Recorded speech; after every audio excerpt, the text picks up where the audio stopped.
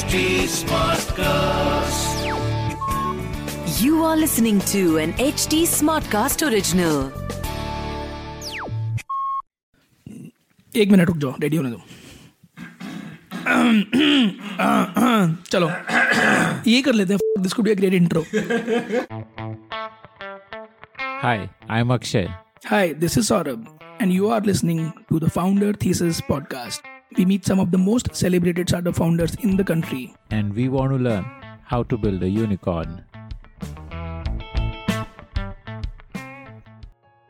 In 2005, two seminal events happened. One was, there was a movie called Swades launched at the end of 2004, which I watched, I think January or February 2005. Kind of rung a bell inside me because, the story was really about somebody who has already achieved everything in life outside of India and wants to come back home. To me, it sounded like, that's my story and I really should be going back now to contribute with my skill set in my own country rather than thinking of a job abroad. And this was a time when I was interviewing. So actually, after watching Swades, I did not do a few interviews because I thought, if I have to move back to India, I might as well focus on jobs there. Second thing was the Steve Jobs commencement speech, which I think also happened, I guess it was April or May 2005 as well.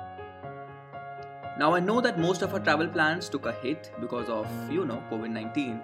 But there is no harm in planning your forthcoming trips and daydreaming about them because I know how much you hate your job. Just kidding. However, what I'm not joking about is you planning your forthcoming trips. And if there's one website that every millennial should be acquainted with, it's none other than Ixigo.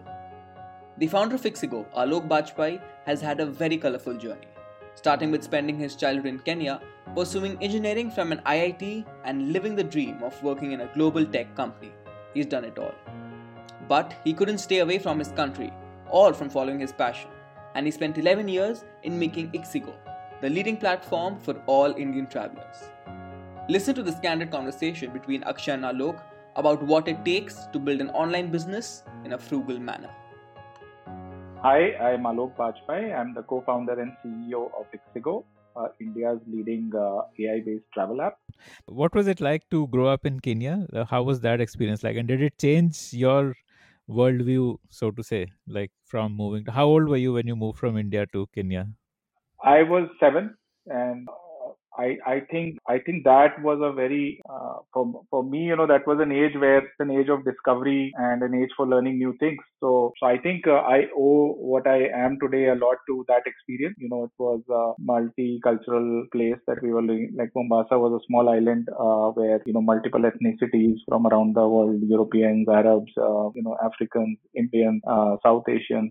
So melting pot for a lot of cultures, religions. So got very good exposure there from that perspective. And also at that young age, a lot of things to discover in terms of natural, we did all the game reserves and a lot of natural beauty that exists in Africa. So it was one of the moments from childhood I fondly remember. A lot of beaches, a lot of wildlife, and a lot of friends from different nationalities. And the best part is, it was also my first tryst with computers. My dad actually, saw this poster so at the end of our street where we used to stay, there was this new computer institute, and this was 1988, right? When I was 8, this new computer institute had come up called Bits and Bytes, and they had procured a few Apple Macintoshes and they had started teaching some people how to use computers, right? And they had this summer program for kids. It was super expensive, but I think my dad didn't hesitate to, put me into that. My first tryst with computers, and it like love at first sight for me, and spent like 3 to 4 weeks learning how to use various tools on a Macintosh.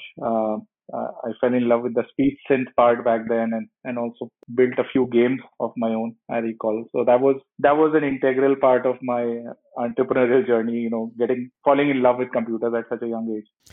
What was Mombasa like as compared to India? It's a very small island town, off the eastern coast of Kenya. So people don't know, but But how is it so well off?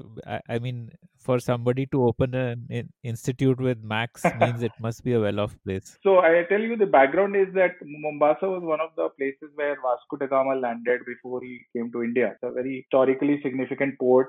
for East Africa. And, it's always been this trading post where, right from the British colonial rule till, Europeans coming there for the beaches, or whether it's Indian traders and settlers there. So Bank of Baroda, my dad used to work for, there are a lot of Gujaratis in Kenya, a lot of wealthy businessmen, traders, and they would all bank with Gujarati Bank, which course, Bank of Baroda, which became a nationalized bank. So that's how my dad ended up there. And the thing is, since it was this tourist hotspot, so obviously it was a little more affluent the rest of the country, and it had a lot of international folks. So international schools, very multicultural society, and I think It was like a commercial hub. yeah, tourist and commercial hub on the East Coast. Yeah. In Mombasa. So, did you do anything besides studying, like in terms of anything entrepreneurial that you recall?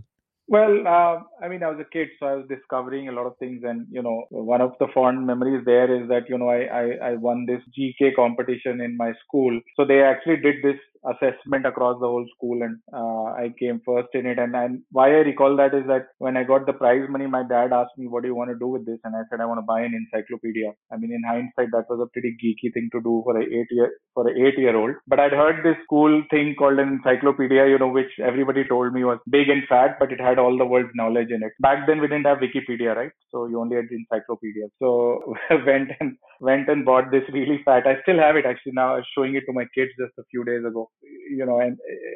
And I think some of that intellectual curiosity, I think came from that exposure I got there, and the kind of things you kind of start asking questions about around you, that they really came about. And this computer course actually really set me started. Actually, when I came back to India, when we came back in 91, I asked my dad if we could buy a computer, and he said, the thing costs a few lakhs, right? I mean, this is 1991. There are not that many computers in the world still. So I couldn't get back to computers till probably 94, 93 maybe, when it got introduced as a subject in school, and every school started having these chilled out computer labs where you couldn't go inside with your chappals on. So that was, yeah. So I think that I think for me played the most critical role in my journey, that falling in love with computers at a young age and having that curiosity to build or try new things. So, after coming back, how many places did you switch? I assume your dad must be getting transferred every 2-3 years. Actually, once he came back, he ended up being pretty stable in Kanpur and got transferred from one branch to another, of course, but then kind of settled down in Kanpur, which also was a place where all my relatives and all were. So grew up there, and my dad used to sometimes take over the weekend to the IIT Kanpur campus and show me that it's such a serene and cool place. Wouldn't you want to be here someday, right?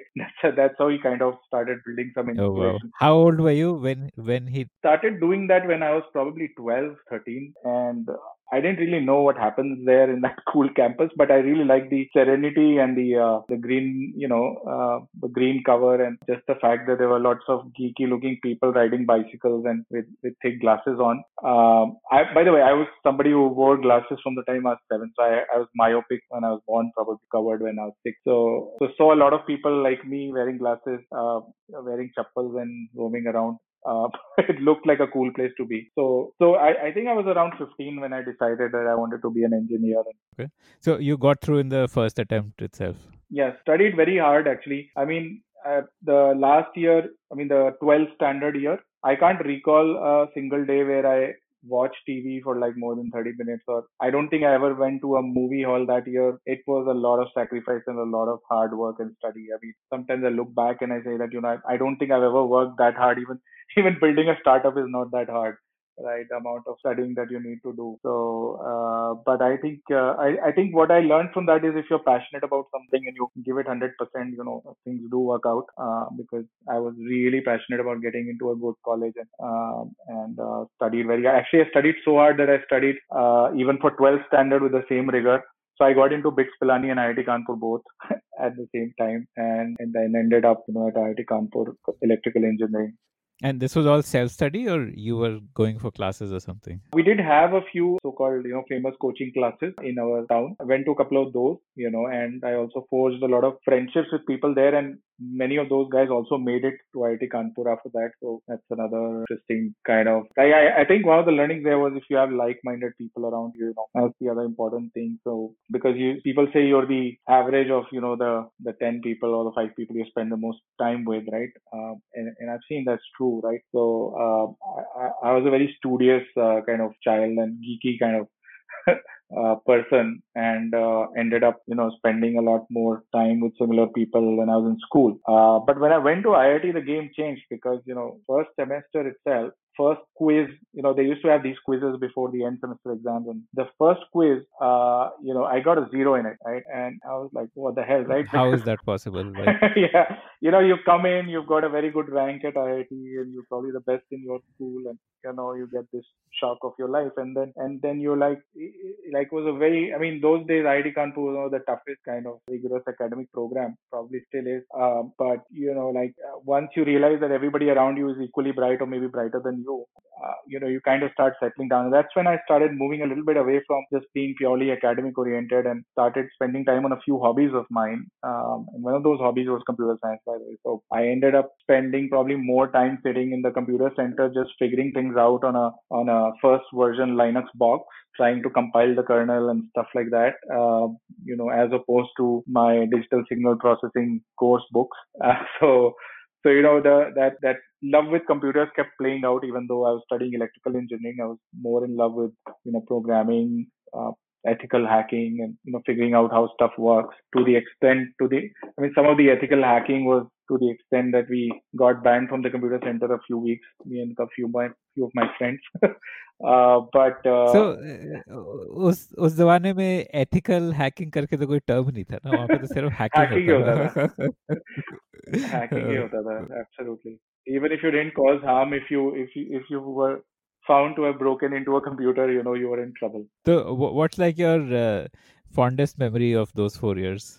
Well, I made a lot of friends, right? And I think I learned a lot from those friendships. And also, like till the time you're in school or, you're at home, you do have a protective shell around you, and you're in your comfort zone. I think when you're on your own in college and, you discover all sorts of diverse types of people coming from various backgrounds, and IIT that way, like you had people coming from all stratas of society, all states of India, again, a very diverse lot to be with. And you couldn't decide who you would end up being wingmates with. So you had to live with that bunch, right? And form friendships with that bunch. So I think the learning was, how to get along with people and building your social and communication skills and forming bonds and friendships, which now last a lifetime. I mean, one of the best friends from IIT is now my co-founder, whom I've known, now for, let me check. So 23 years. So so I think some of those bonds of friendship and what you learn from those people and individuals is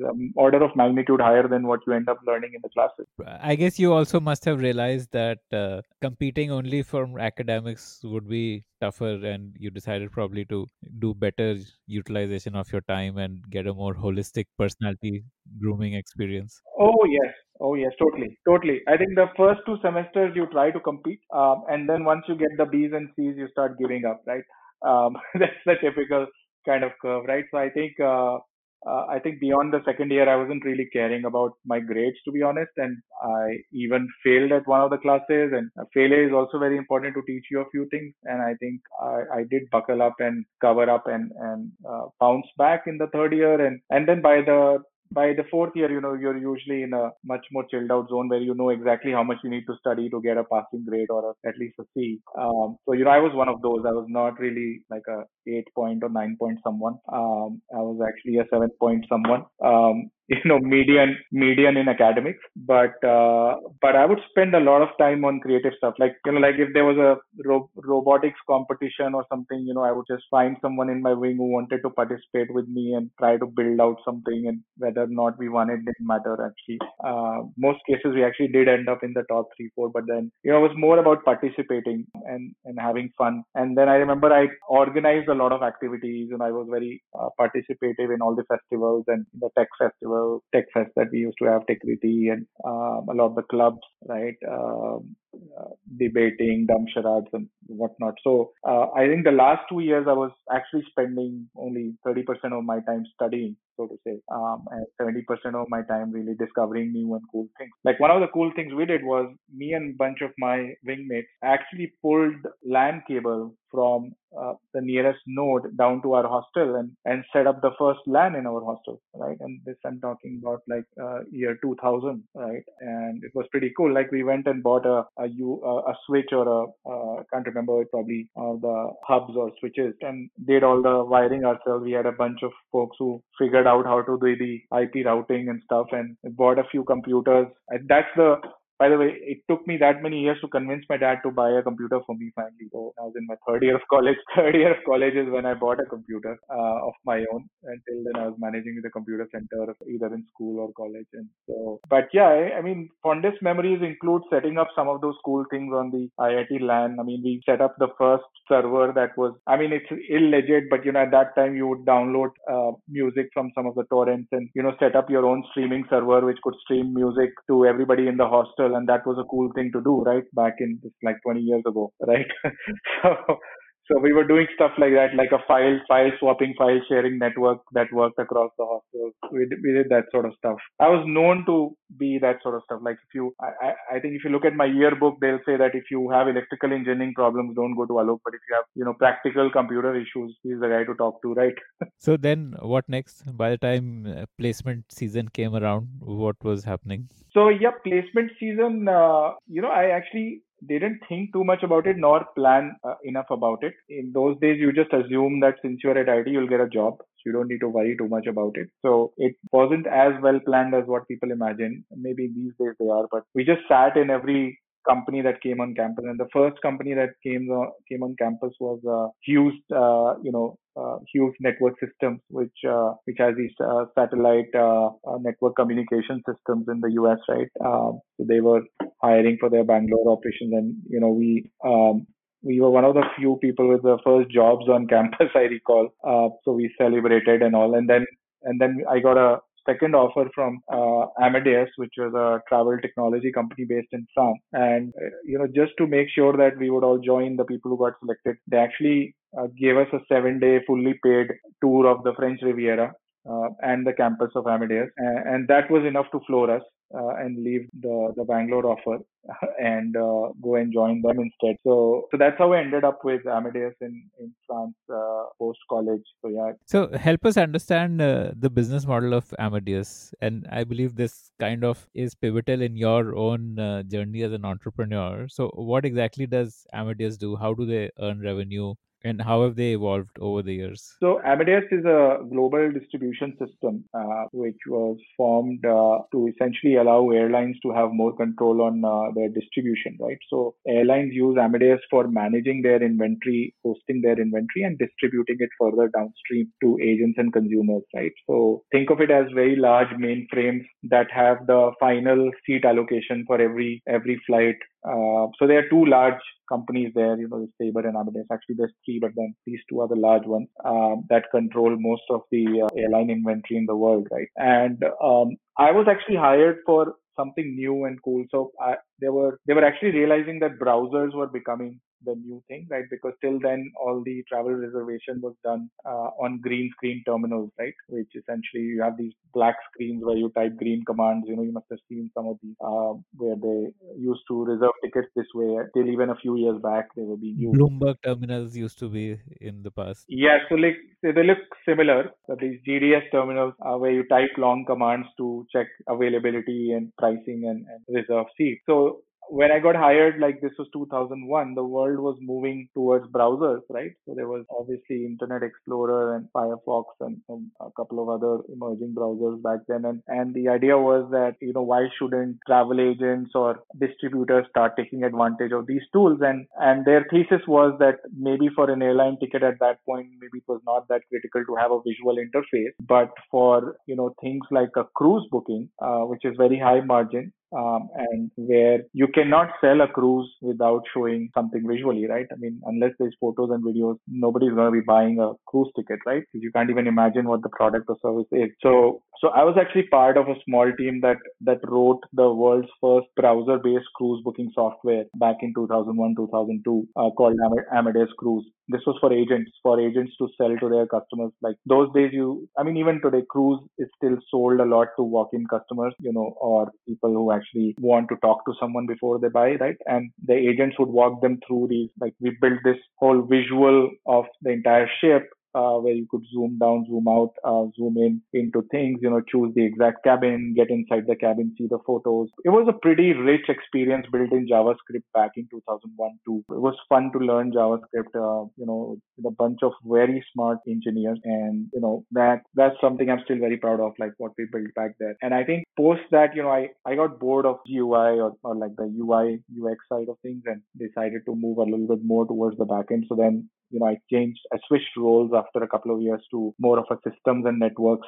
They had this development data center in these, for their entire global developer pool, and I started managing the systems and servers infra, and understanding how the backend technology works from a from an operations standpoint. So did that for a year, and then moved to INSEAD for my business school in 2004. Why did you decide to do an MBA? Both me and my co-founder, by the way, were at Amadeus, right? And our biggest frustration there was that, despite working very hard, right, we felt that we were not utilizing all our potential. And when we would look at the increment every year, like this was Europe, right? This was France, right? So like if you got a 1 or 2% increment, you were a lucky guy, right? So broadly, I think there was a sense of frustration building up on being a small cogwheel in a big system, right?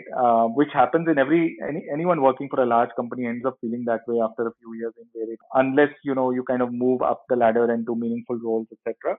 I think the pace of work, and this was like probably the best place to live, like by far, right? French Riviera, you have Alps, and you have the sea on the other side, Mediterranean, and you have like 35-hour work week.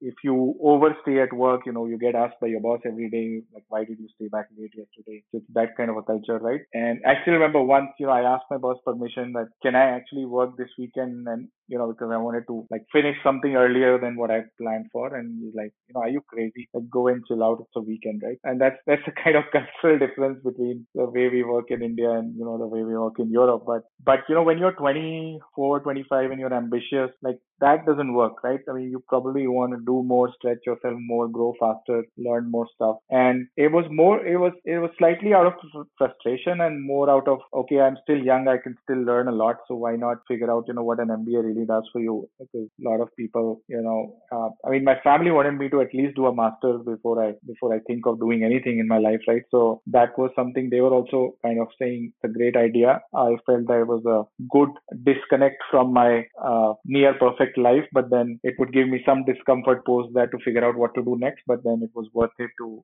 have that discomfort in your life. And last but not the least, I think I was looking to move out of France. I'd spent 4.5 years there, so I needed a break, like move somewhere else. And in INSEAD, I had an opportunity to choose a campus, so I chose the Singapore campus, which was pretty new back then. I really wanted to be back in Asia after my business school. That was something I was clear about. Like every day, I'd pick up the newspaper in Europe, and they would talk about the growth of India and China. It was like 2004, right? The next big thing is going to be China and India, right? So then you figure out that you have all the skills, and why would you not consider moving back to Asia if that's the opportunity? So went to Singapore campus of INSEAD, and my co-founder Rajneesh, who was also my flatmate back in France, right, stayed on with Amadeus for another year. It was only after I finished INSEAD that we started talking about the idea of setting up something together in India. So yeah, it was more frustration and wanting to utilize your full potential. So once you finished INSEAD, did you opt for placements, or were you clear about doing your No, own I thing? wasn't clear about anything. When I went to INSEAD, right, the coolest thing to do was to become a consultant or an iBanker, right? That was like the path for most of the people you spoke to. And like I was clear about iBanking. I didn't really want to, I didn't really see the kind of value that gets created in those kind of jobs. Consulting was something that sounded cool from the outside. And I sat through all the consulting, like the big four interviews, got rejected rejected by most of them. I mean, I went till the final round in one of them, and the guy told me, "You can't think straight." After getting that kind of feedback, I said, "Fine, no more consulting interviews for me." And I did get a couple of industry offers, but nothing in what I liked. Or really wanted to do. So I decided to move back to India. So I wrote to a few Indian companies, and one of them was a mid-sized travel technology company called Final Quadrant, which had just been featured on the cover page of one of the business magazines here. They were selling a travel technology ERP system to travel agencies across the world to help them go online. I figured out that it was an interesting opportunity because it was a VP business development partnerships kind of role, which is a skill I thought, I need to build over time because, as an engineer, you want to understand more of business and sales, before you decide to become an entrepreneur. So even though at the back of my mind, I was clear about moving back to India, I wasn't yet sure about jumping into entrepreneurship directly because I said I've never worked in India. I've never run a company before. I've never been at a very senior position in a company. Just been an engineer before my business school. So might as well work for someone and figure things out, right? And learn before you take the plunge. So I spent about 8-9 months working for them. But the urge to start something kept growing stronger and stronger in those 8-9 months. And I think it was around June 2000.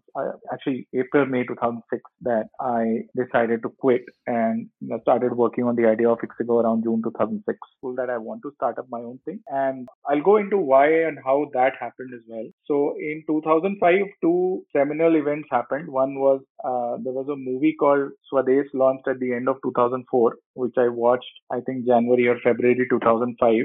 And it kind of rang a bell inside me because, the story was really about somebody who has already achieved everything in life outside of India and wants to come back home. And to me, it sounded like, that's my story and I really should be going back now to contribute with my skill set in my own country rather than thinking of a job abroad. And this was a time when I was interviewing. So actually, after watching Suresh, I actually did not do a few interviews because I thought, if I have to move back to India, I might as well focus on jobs there, right? And very few Indian companies actually come on campus at India. So I started applying directly to their website or through my network. And that's how I landed my job. So that happened. And the second thing was the Steve Jobs commencement speech, which I think also happened. I guess it was, April or May 2005 as well. And that speech also kind of, made me realize that the connecting the dots backwards, if I start doing that, the fact that I've worked in the travel industry, the fact that, I myself was an avid traveler, like when we were in Europe, we would travel almost every couple of months to some new country around. And, so that was one of the passion of my life and good with technology, understood computers decently well, loved the internet. And India was a market where the opportunity was, right? And the moment I started connecting all the dots, I was like, I need to be back in India and I need to start up something of my own. However, neither did I have the capital nor the business or sales know-how at that point because yes, I had a business school degree, but I didn't have any practical experience running any business or being a part of a leadership team in any business, right? So I decided to first do that job for as long as, I would require to learn those skill sets and then do my own thing, right? So, but that itch kept growing bigger and bigger over time, right? And, working for someone and working for your own thing, never the same, right? So worked there for about 8-9 months, cracked quite a few accounts in Europe. And then around, April, May 2006, decided to just one fine day went to my boss and said, I want to quit because I want to start doing something of my own. He was like, fine, came out of the blue for him. And and then, I just bought an rented out an apartment here in Gurgaon. And that time Gurgaon was a few buildings along the highway and then, huge piles of dirt beyond that, right? So the apartments were dirt cheap, right? And that's why not Delhi but Gurgaon, and there's nothing similar to what Gurgaon is today. So called up Rajneesh, called up another friend of mine at Amadeus whom I'd worked with in the Amadeus Cruise project, German guy, and convinced them to join me down here. So actually we had Rajneesh and Jens and me, started figuring out what are we building for India. And over time, that idea became Ixigo, right? So that's how we started. So, what was the thesis that you started with, that you knew you want to do something in the travel space? What was the travel market like at that time? And did you see that there is a gap in the market? What did you think you would do? So actually, when we started, the initial idea was to build a travel technology company that could be a SaaS business for airlines and OTAs, and give them technology to run their commerce and operations, right? So because when we were at the GDS side of things, at Amadeus, we realized that the suppliers themselves were not very well equipped on technology, right? And so maybe powering them with technology could be cool, right? So that's why we called the company, when we started, we called it Travenues. It was travel plus avenues, and the idea was more B2B than B2C when we initially started working on it. And we even had a customer, we did some work for a company called Ixigo, which was building an activities and tours marketplace, right? And we were prospecting, few airlines and few other international travel companies. But then it struck us that the B2C opportunity in India was also, up. So the MMT guys had just come back to focus on India. Like initially they were a US to India focused business, but they had now come to return to focus on India. There was Yatra, Travel Guru, Clear Trip, etc. would just raise their first round of funding, to build a OTA for a B2C here. And there were, of course, Air Deccan and, in those days, Sahara and a couple of other airlines were competing and starting to stimulate the market with very low airfare, right? So it started to look like that the OTA market would happen, right? Even though it was very early days, there were not even 50 million internet users, probably 30 or 35 million back in 2007. So the market was very, very small in everybody's eyes, but the size of the prize was still large enough for people to start looking at backing, right? But when we looked at the B2C space, we were clear that the model we really liked back then was the meta search model, where you worked with all the inventory providers and you helped the consumer sift and mine through all those deals and fares and allowed them to find where the best deals are and book it there, right? It's a bit like what other companies in the West had started to do, but even those companies were just a couple of years old. So for India, that market was definitely ahead of its, like the idea was ahead of the time. And when we actually went to a lot of airlines with the meta search idea, they rejected it on day one because they sort of said, abhi to OTA market hi build out ho raha hai, why would you do a meta search, right? But we didn't want to actually do what everybody, one of the things DNA wise always has existed, that we don't like doing things the way others do. And the reason is because most of the time the run of the mill solution is not what the consumers want, right? So our thesis was that people, and it was all desktop back then. So we said people don't want to open 5 browser windows and do the same search on the airline side and 4 OTAs and then compare the pricing. They want to do all that at one place, right? So that was the idea with which we started Ixigo. We started building connects to the airlines and the OTAs, or in some cases, pulling those fares from their websites and allowing consumers to compare and get redirected back to book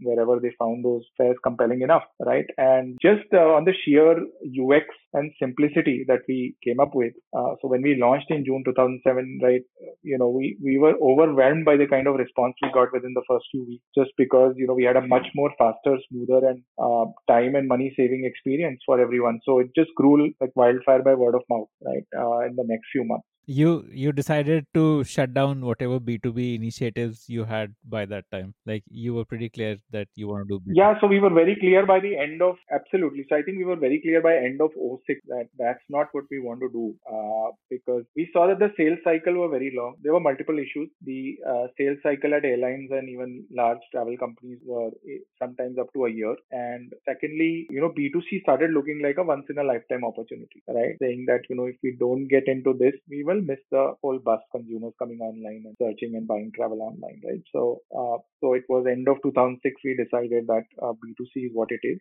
It took us 6 months to build Ixigo and launch it. So June 2007, 3rd of June, I still remember the date we actually took it live. And the site almost crashed that evening because a lot of people sent it out to all their mail groups and Yahoo chat groups and all those things that existed back then.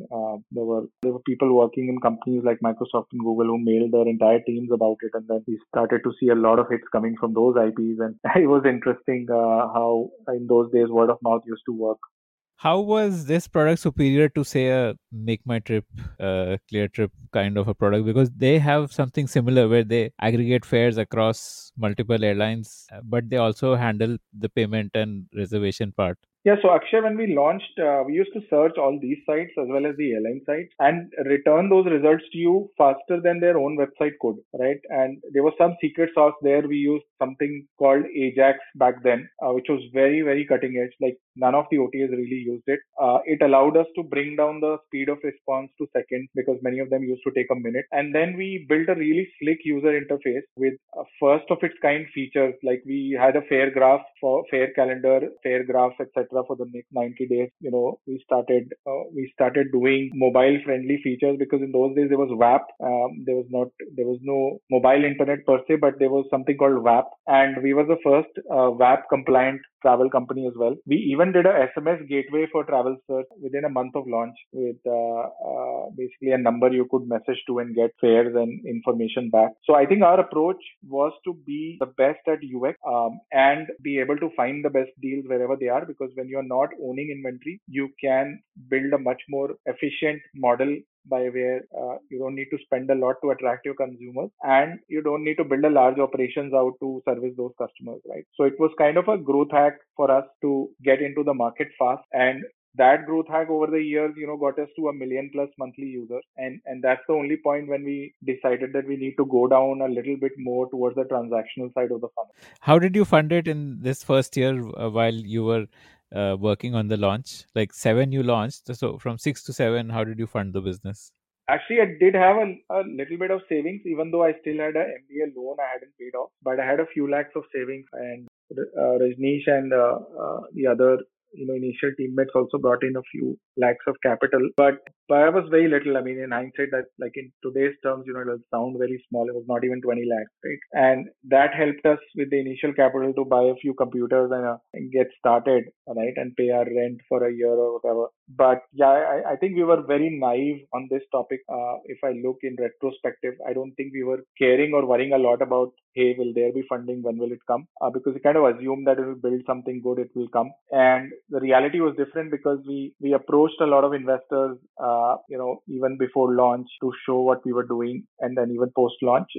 And we didn't get a lot of interest because people thought that the OTA space, like they didn't understand how we were different at that point and how much operating leverage we had versus the OTS. And secondly, I think the market and space itself was so new that for a lot of investors, writing a check in a market where four OTAs have already raised money and the market itself, nobody knows how big that is, that was not cool.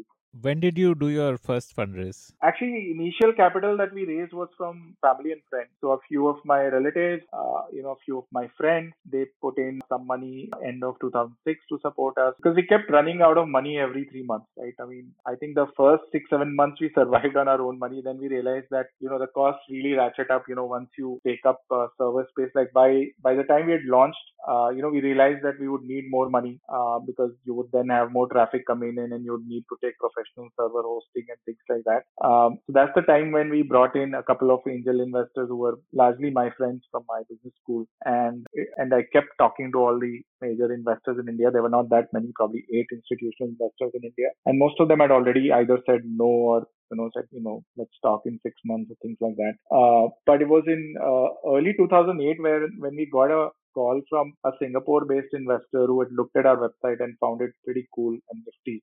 And he was a Norwegian guy called William Klipgen, who later on became our first seed investor. So he ran a fund in Singapore that committed $500,000 to us in February 2008. And that I still recall what happened there. So, this was January, we were running out of money. I mean, to the extent that the office needed by that time, we'd taken a very small office, Gurgaon, like a 6-seater office, right? Literally like like a 200 square feet space, nothing very fancy. And, the day I actually wrote a check to buy a printer because we needed a printer in office. Now, some need was there. Their offer letter print करने की तो जरूरत पड़ती है, employment agreement, So we had one girl who was our HR admin and everything rolled into one, and she was like, we need a printer, So I was like, okay, it costs $10,000. Let me go and buy it. So I went out and I actually wrote a check to buy it, right? And the check actually bounced. So the next day, the guy was at our office door saying, sir, check to bounce again in front of all, like we had 2 or 3 employees by then. So, and I was like, oh shit, so we don't even have 10,000 in our account today. And this was around the same time where I got this call from William, because otherwise I would have had to claw more money from my friends and family and figure out how to survive for a few more months. And William says, you need to fly down to Singapore and present to my, my co-investors, my partners essentially. And there was a big discussion for me and Rajneesh because we were like, yeah, 10-20,000 पैसे तो है नहीं. Like we'll have to eventually pay it out of our own pocket. Like we're down to literally the last bit. And are we going to punt it on a flight ticket to Singapore or what, right? And we were like, yeah, there is no downside in it. Worst case, we lose 20,000 bucks, right? But let's just try this. So I actually took that flight out and presented to William and his partners. And the unbelievable part was that I did this 1 hour long, 1.5 hour long presentation. They said you can wait downstairs in the hotel lobby, and we'll see you in a bit. And in an hour, William walks down with a term sheet, which is their standard term sheet, and he's like, this is what our standard term sheet is. Let us know if you're okay with the terms because we'll send this to you by tomorrow. And I didn't even read it actually. I said, looks okay.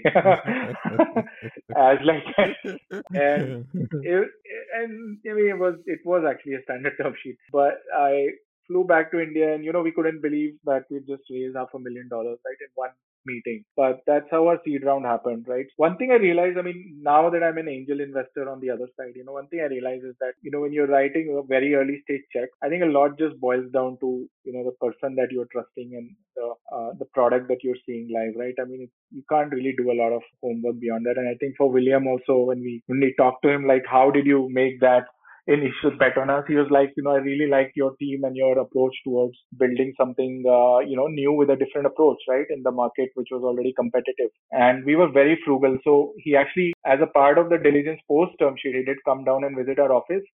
And we were a bit, let's say afraid or scared or whatever, saying कि यार मैं छोटे से office में आएगा यहाँ पे. Literally we sit so close to each other that if I move my elbow I'll touch the next chair. What will he think, right?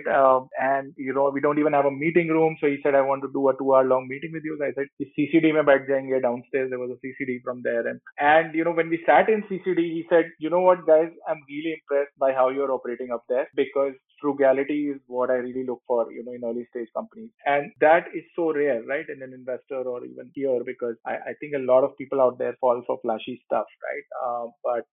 But we've kind of been that way. Even today, we might have more meaningful resources and grown bigger and all that. But I think there is a frugal mindset we still operate with, and that is something we've learned from those hard initial days where we were bootstrapping, and then $500,000 not a lot of money. So even after that money came in, we realized that we wanted to scale fast. We would have to hire a bigger team, move into a bigger office, start doing marketing. So costs start inflating very, very quickly, right? And the only good news was the moment you announce a fundraise like that, all your Series A guys are suddenly calling you up, right? The same folks who already said no a few months back. So we started getting a lot of inbound from institutional investors. One of them even wrote us a term sheet, but that term sheet unfortunately did not close due to Lehman Brothers crisis in September '08. Yeah. So we, within like 6 months of raising money, we were in a situation where we had a broken term sheet, and with just 3 to 4 months of burn sitting in the bank, based on our current burn rate at that point, right? Even though our traffic had snowballed significantly, we were already doing like 250,000 unique users a month or something in that range by the end of 2008. But revenue wise, like it was just a few lakhs of revenue a month, not even enough to pay salaries, forget about anything else, right? So it was really still burning a lot of money every month. So we were left in a crisis situation essentially within that high point that I described of raising money.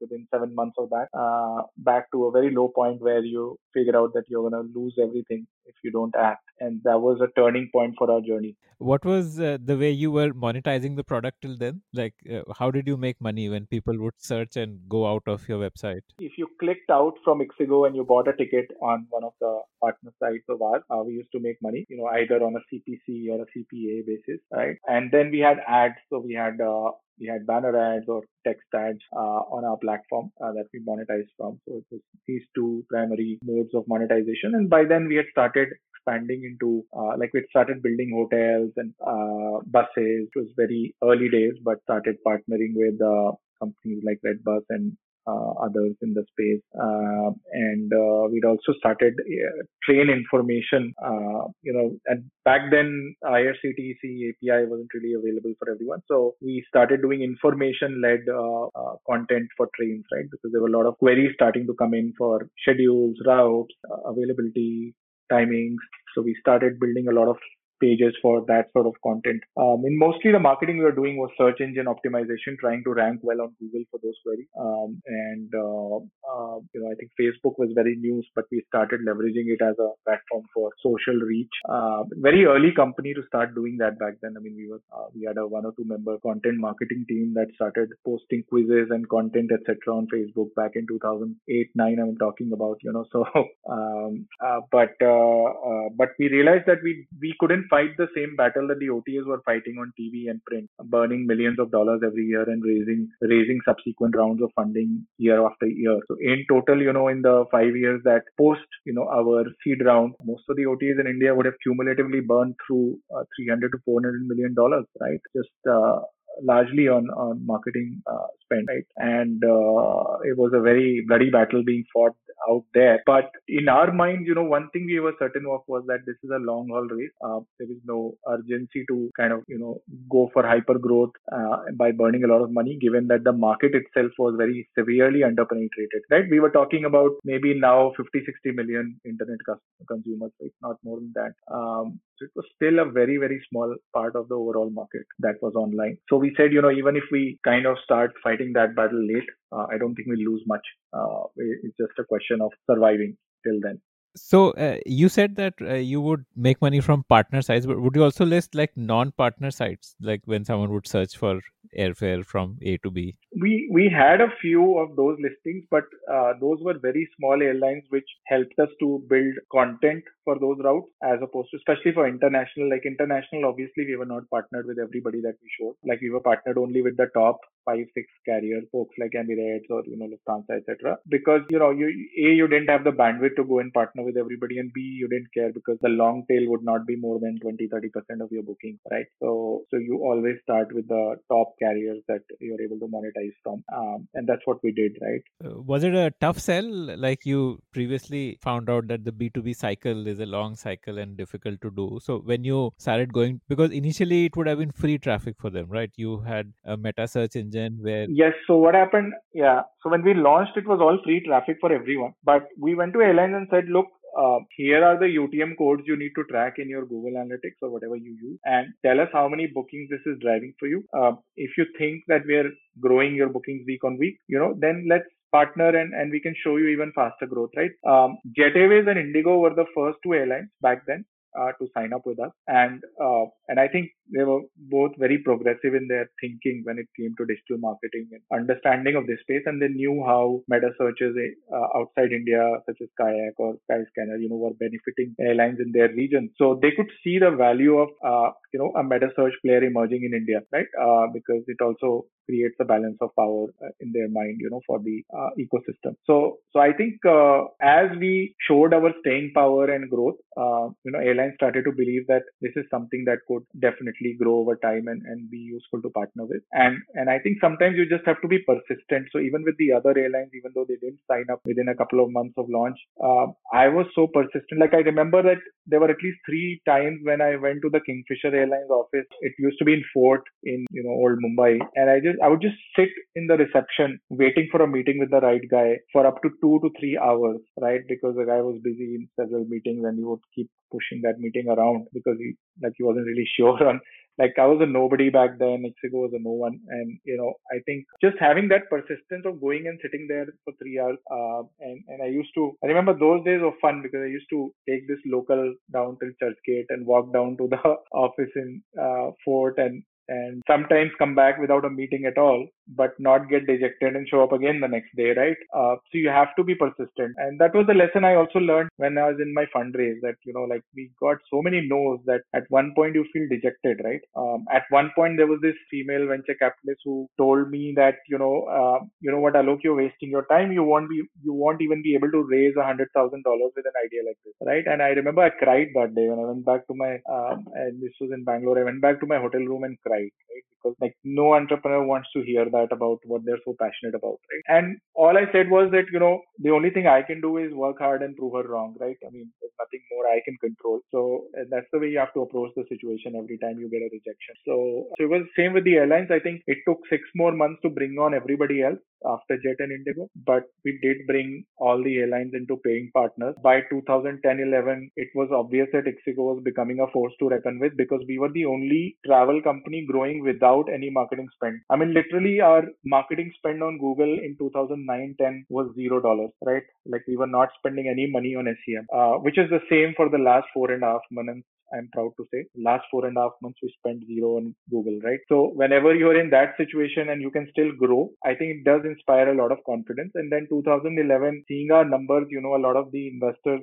started coming back and talking to us, and Make My Trip obviously also approached us to make an investment, and then they were Safe, and that deal came together in 2011. Safe and MMT invested in our business in the Series A round, and we that was the first time we had serious institutional money. So you can say that from 2006 to 2011, 5 years we survived on less than $1 million. I think we did a small bridge round in 2000, early 2010, early 2009 when with the same with the Norwegian same guy. guy. So they gave us a very fair deal. They said, we will give you a valuation that reflects your growth since we invested. However, you need to bring in, X dollar from the outside, and we will match it with X dollar as investors ourselves, whatever amount you are able to bring in. And we went back to all our friends, family, my INSEAD network, two of my professors, the dean of INSEAD in Singapore, and one of my entrepreneurship professors, Patrick Turner. He was so much in love with the idea. Like I had one phone call with him, and he wired the money the next day. He didn't even wait for a term sheet to be signed, right? So and the dean, and he brought in the dean of INSEAD with him because they could see that the company was doing well. I mean, all the numbers were tracking up. Running out of money is a situation, but performance of the company has nothing to do with that, right? So the performance of the company is good and you're running out of money and your metrics are decent and your unit economics are great, there are always people who will support you, right? So we saw that.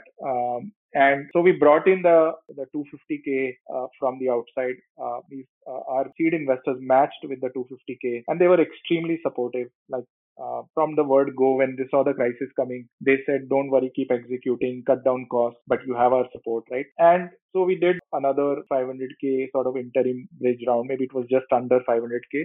So in total, for 5 years, we had almost bootstrapped because as founders, I don't think our salary was anything more than 20,000-30,000 a month for those 5 years of our life, right? Were you married by then? I got married in 2009, end of 2009, November 2009. And after much of these things was sorted, and I think one of the things I realized by that time was that some of these things are not in your control. So as an entrepreneur, one of the mistakes one makes is that you always feel that you're in control and you're the boss and you're running things and you can do whatever you want. But when a crisis hits, you realize that a lot of things are not in your control. And for me, it was that pivotal moment where I said, if I'm not thinking about what I'm doing in my personal life at this point, because that's one thing you can still, focus back on, because for 3 years, I'd not thought a single minute about it. So 2009, I decided to get married and settle down to some aspect, but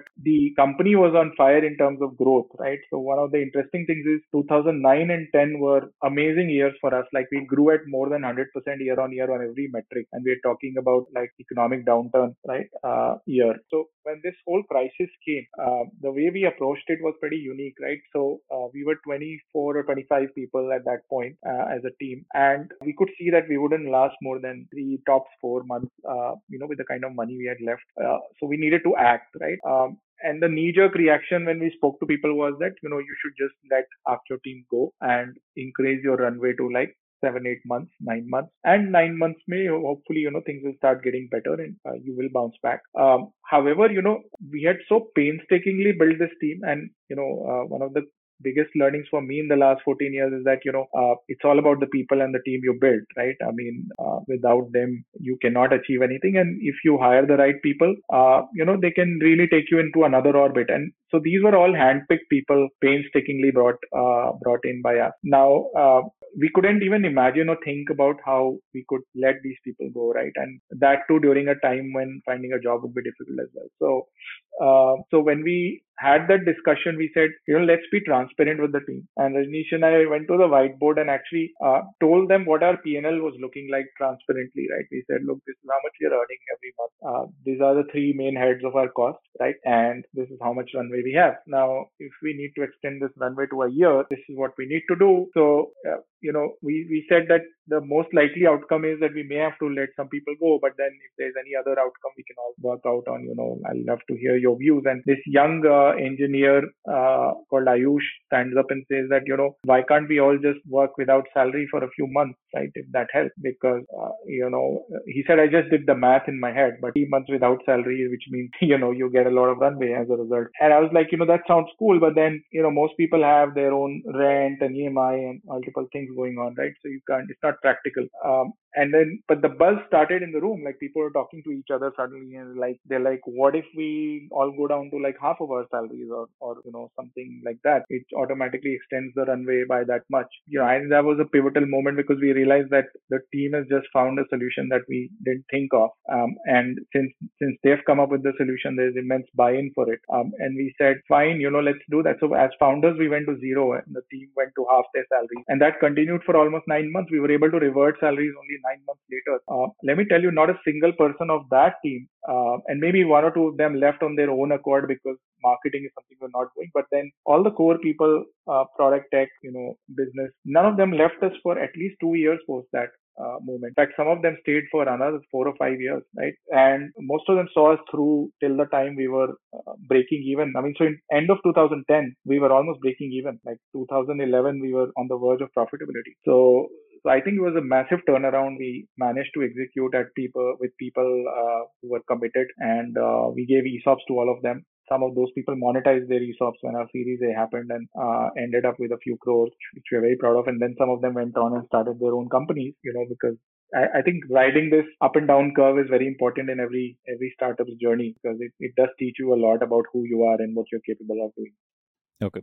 So what would you say is the secret sauce of Ixigo? And, if I were to make a guess, I would probably say it's two things. One is that you've used technology and done very clever ways to outshine your competitors through technology, like the example of Tara, which you gave just now. And I think the other is that your approach to marketing has been very unconventional, where you have, for example, I would say that building the train app is like a marketing first decision, that it helped you acquire a lot of consumers.